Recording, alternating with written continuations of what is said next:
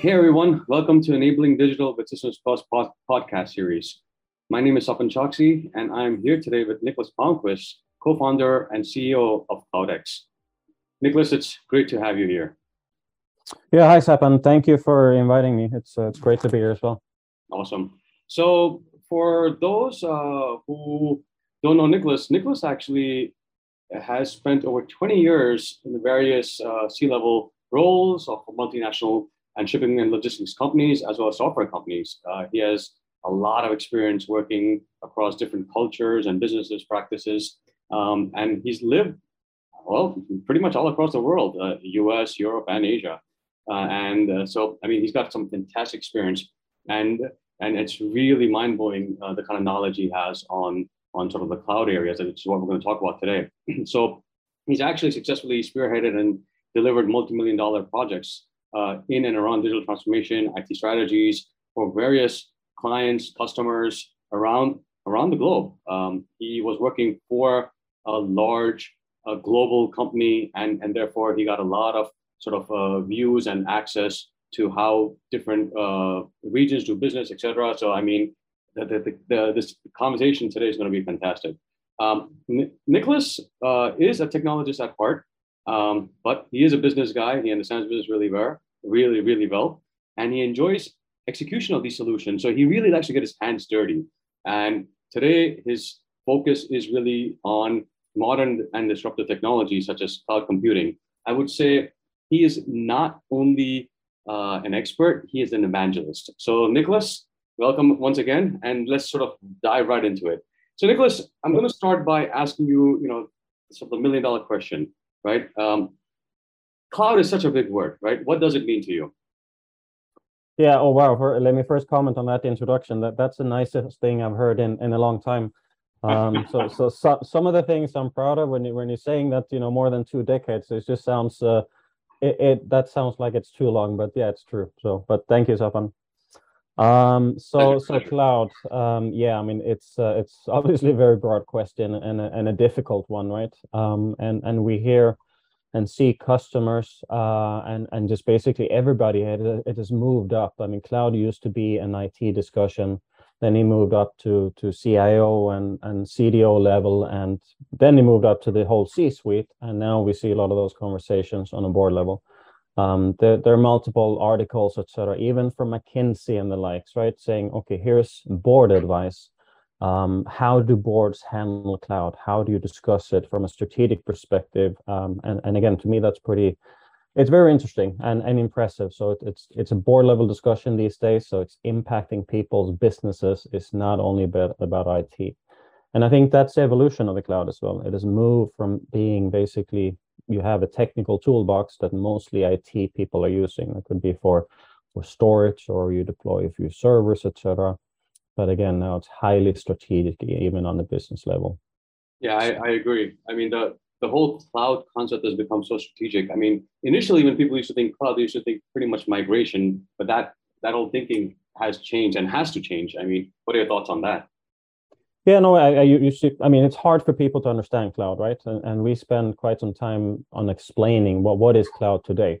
And obviously it's moving so fast, and that's one of the biggest challenges also for customers to keep up, right? So that's a big part of our job, to basically explain what is the cloud, how can you use it. And I normally start and tell people it's like, hey, cloud, and they say, yeah, that's where I can store my pictures, from my phone. And maybe if they're a little bit more advanced, yeah, okay, I can provision servers, I can run some servers, I only pay per hour, etc. And I tell them, yeah, that's correct, but that's basically cloud 10 years ago. If you look at some of the products that have been available, if you take Amazon S3 storage service, it went live in 2006.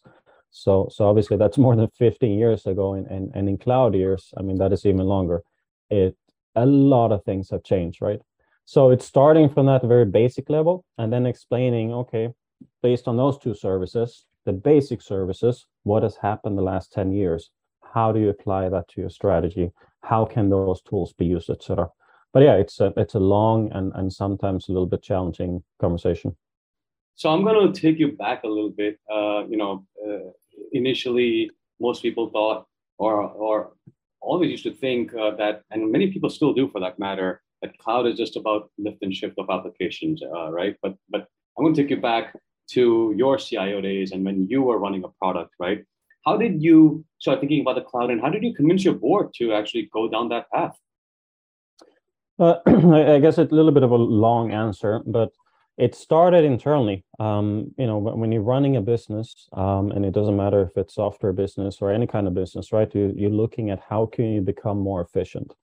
And in this case, we're developing a fairly large product. We had teams split over 3 countries and the total of roughly 130, 140 people.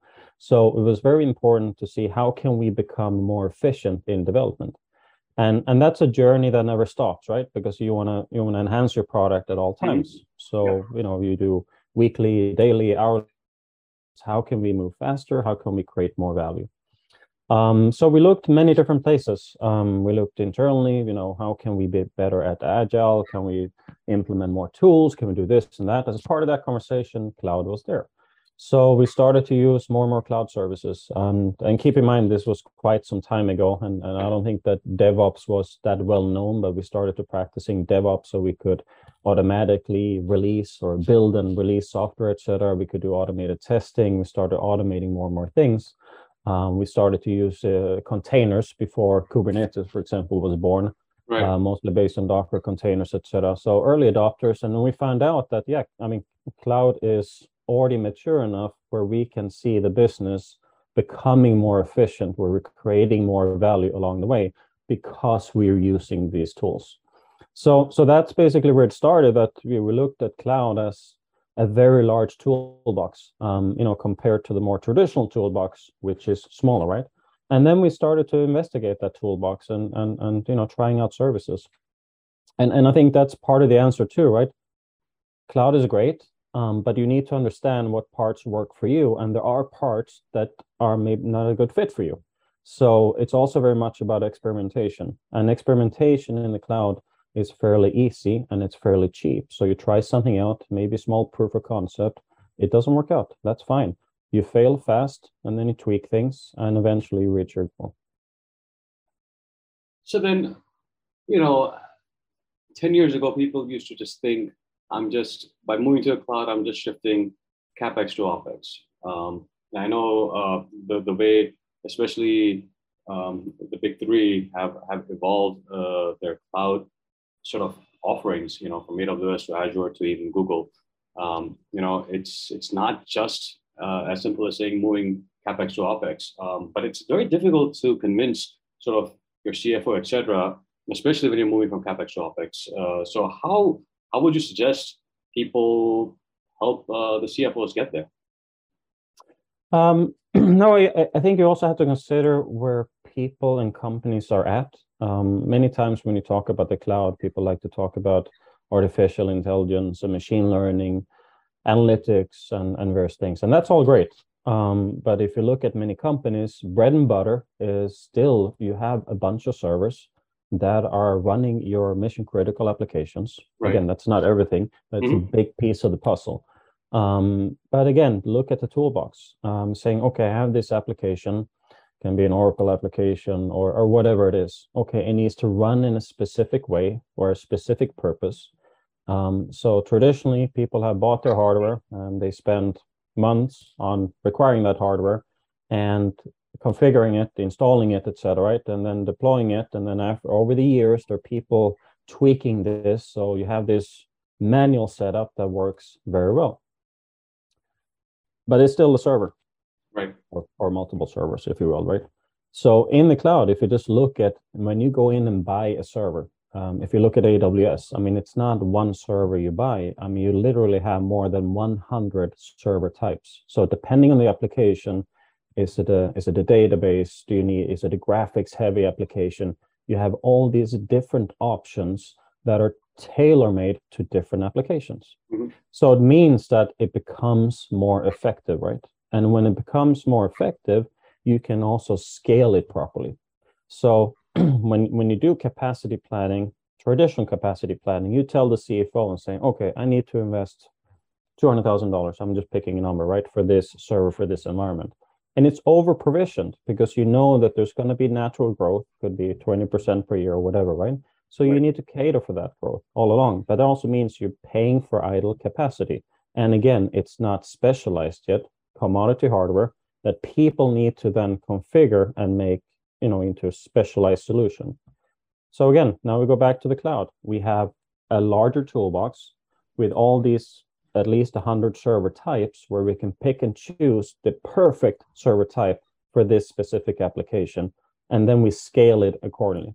So overall, the value becomes greater, and most of the time the cost is less as well. And it frees up IT departments to focus on what they should really focus on, creating value for the business. Right. I mean, I think indirectly what you're saying is you need to look at the total cost of ownership over the life cycle of the server maybe, or over a couple of years, as opposed to just what's happening at that point in time. Yeah, and that's a very important point. The total cost of ownership is it's sometimes tricky for people to define because it's so easy just to look at, okay, what have we bought? We're talking about servers. I mean, how much did we spend? Did we spend those $200,000? We depreciate that over 36 months. How much is it cost per month, right? But if you look at the total cost of ownership, I mean, again, you have a lot of manpower. That's tricky to define because it's an internal cost within IT department, hours not logged properly, etc. Make it even more complex. You have power and cooling in a data center. So how much of that, and you have internet, right? I mean, how much of that is actually, of that cost is tied to this specific application? Most people don't know that offhand. That's also something that we help people with to try to define that. So whenever you understand the total cost of ownership, it's much easier, right, to compare to the cloud cost because it's very fixed. You pay X cents or X dollars for this specific workload. On a monthly or recurring basis, right? So then you can compare apples to apples, and it's not apples to oranges. Right. No, that's great advice. I'm gonna try to get back to some basics, right? Imagine, and this is where most companies start, is taking a core application and then moving that to the cloud. So think of it as a simple migration process, right? Or lift and shift, as often it's called.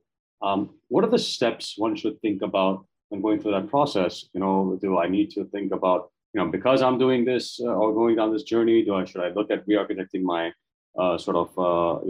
application, or what kind of dependencies do I need to be thinking about? I mean, how would you sort of, and I know it's there's a lot of steps involved, but if you had to, answer me at a high level, what would you say? What are the things that someone should start thinking about, who may not have a very strong IT department per se, or just thinking about going down this path? Well, first of all, you should ask the question why we're doing this, right? So before we decide, we need to do lift and shift, right? We need to understand why we want to do lift and shift. So that's normally when people look at different migration strategies. And in the cloud world, it's called the R's. Back in the day, we had like the 5 R's and then became the 6 R's, and now I believe we're up to the 7 R's. So what are the R's? Well, that's basically anything from replatforming an application. You could retire an application. You can re-architect an application, etc. So you need to go through and understand those 7 R's and basically pick the one that is useful for you. Mm-hmm. So even retire, sometimes that is an option, right? And saying, do we really need this application long term? Is there not another alternative? There could be a SaaS application that we go out and buy. Okay, if that's a better solution, then this application should be retired. It should not be moved to the cloud. On the other hand, I'm saying, no, it's maybe mission critical, so we know we need it, but then you start to look at the application, but how mature is it?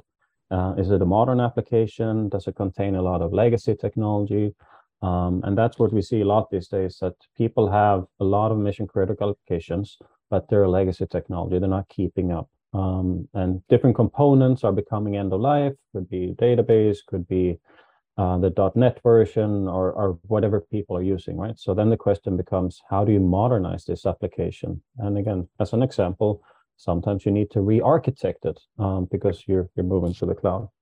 I would say the traditional way to go, and well, if there is a traditional, but a lift and shift is normally a good step. But again, that is just a copy paste.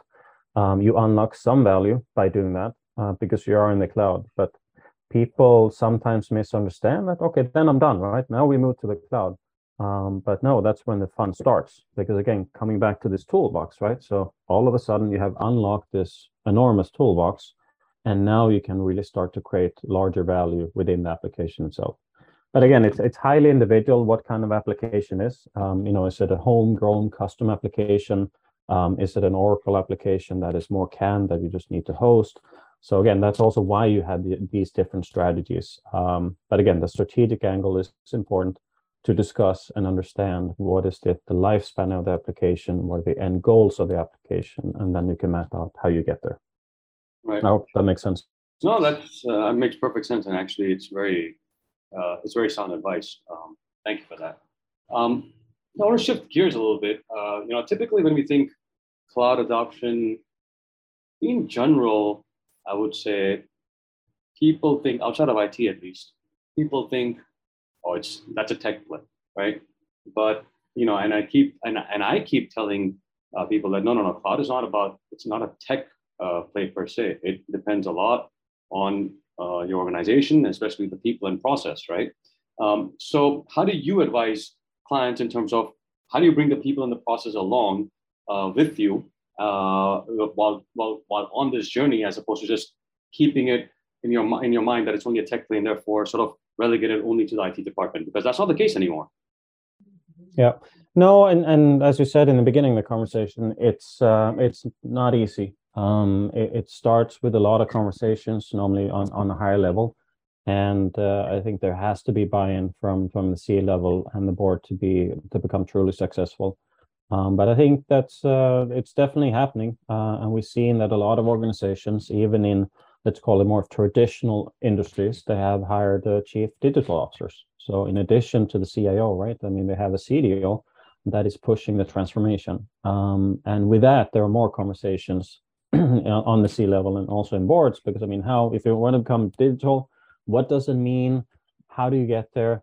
As part of that conversation, cloud is important. You don't have to do cloud. You can do it the traditional way. It's just very painful and very expensive as well. So that is why you need to understand and embrace the cloud if you want to become more digital. And on the IT side, I mean, yeah, you can do it still traditional and maybe have a stronger argument if you have sized and designed your data centers well, etc. If you're cost effective, then maybe you have a better argument. But it's still like Andy Jassy from Amazon is saying, fighting cloud is like fighting gravity. Eventually you will run into trouble because you need to understand and embrace it. But yeah, change is difficult, right? And it becomes also cultural. So it is a journey for people. I mean, you can't expect for people to adopt and understand cloud from one day to the other. There's also a fear by some people, right? Am I losing my job? Because I don't necessarily know cloud today. So how is somebody else going to do my job? But as we tell people, things change, and it's not about you losing your job. It's about upskilling. It's about doing things differently. And I think overall, especially IT people are used to that, right? Because you can't stand still in the IT world. I mean, you constantly need to upskill and you need to embrace new technologies, because otherwise, you're left behind. Right. I mean, you mentioned that in your previous organization, one of the thought process behind adopting cloud and was to become more agile. But that's very difficult to do for large organizations to sort of become agile, sort of move in a more free-flowing way, etc. Just there's usually a lot of inertia there, etc. So how do you advise, or how do you help large organizations think about the cloud adoption process, and how would you suggest they break down the process to start embracing the cloud over a period of time? Right. Yeah, I mean, we start with agile. I mean, scaling agile or large scale agile is, in my experience, very, very difficult. Yeah. And also that's normally what people say. I mean, that is just challenging overall. For a small organization, it's easier to implement, etc. But from an agile perspective, basically to change the whole organization to become agile. First of all, what is agile? How do we define it? What does agile mean to us, right? And then rolling that out. That is not easy. Can be done, of course, but it's not easy. I think on the cloud side, you need to start to create some quick wins. You need to build some credibility within the organization and saying, okay, we tried cloud and we did a proof of concept as an example, right? And see, it took us 2 weeks and it cost us, I don't know, $1,000 compared to if you do it traditional way, much longer, much more expensive, etc. Then people start to become interested and ask questions like, oh, wow, how did you do that? I mean, could you even do that? And show us in a way.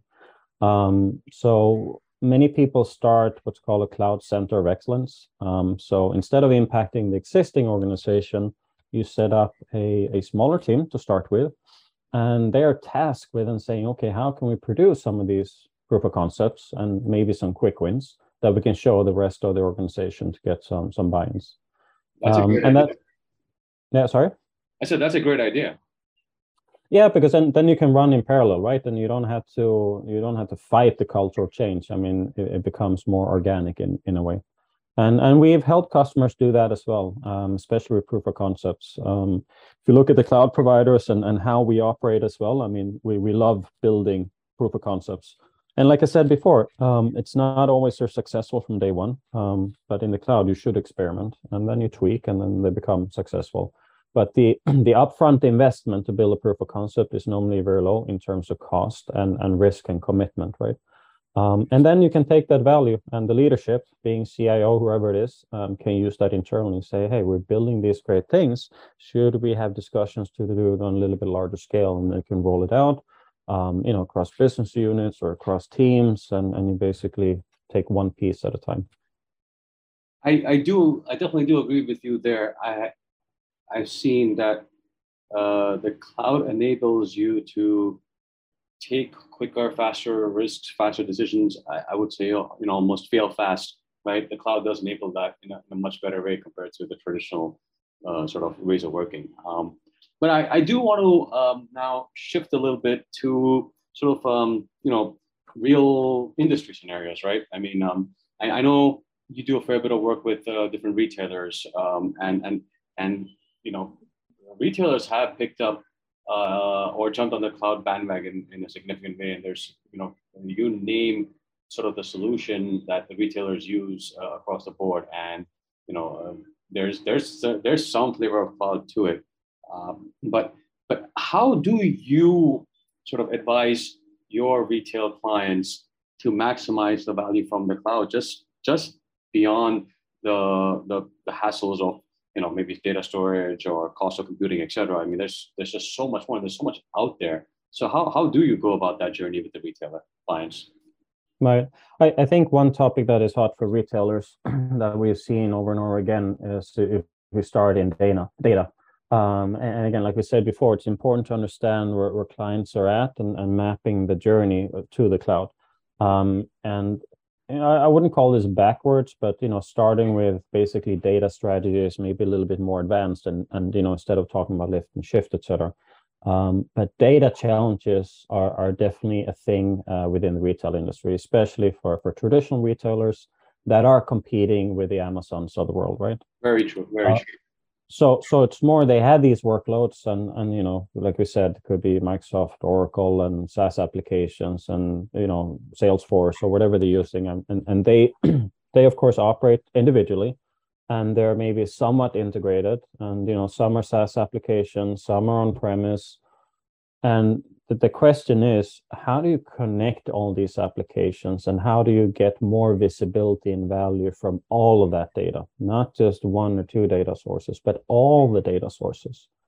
And we've seen that accelerate, especially during COVID as well, and after COVID, and people are doing more online shopping, etc. There's a greater need to understand your data and use your data as a tool.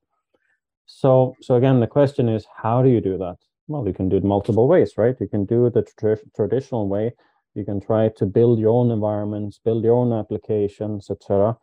Doable, but very painful, very costly. So back to the toolbox. If we look at the data services we have within the cloud, right? The ready-made services on many different levels. So keep in mind that we talked about these hundreds of server types you could choose, right? So similar on the data side, You have multiple storage options, different databases for different purposes. You have data pipelines, you have data security, you have all these services you can build in a solution. Right. And yeah, you can.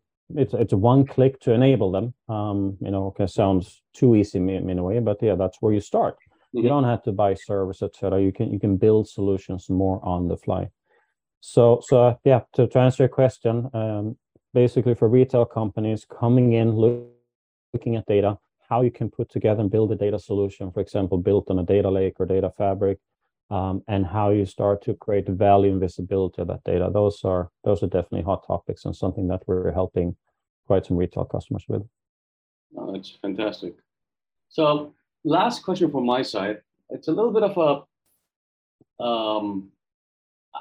I've been hearing it a lot less now, but it was definitely very prominent a couple of years ago, which was that, obviously one of the leaders in this space is AWS, whose parent company is Amazon. And for retailers, that was, in a sense, a big no-no, saying, no, we don't want to support Amazon in any way, shape, or form because they saw them as competitors, killing their business, etc.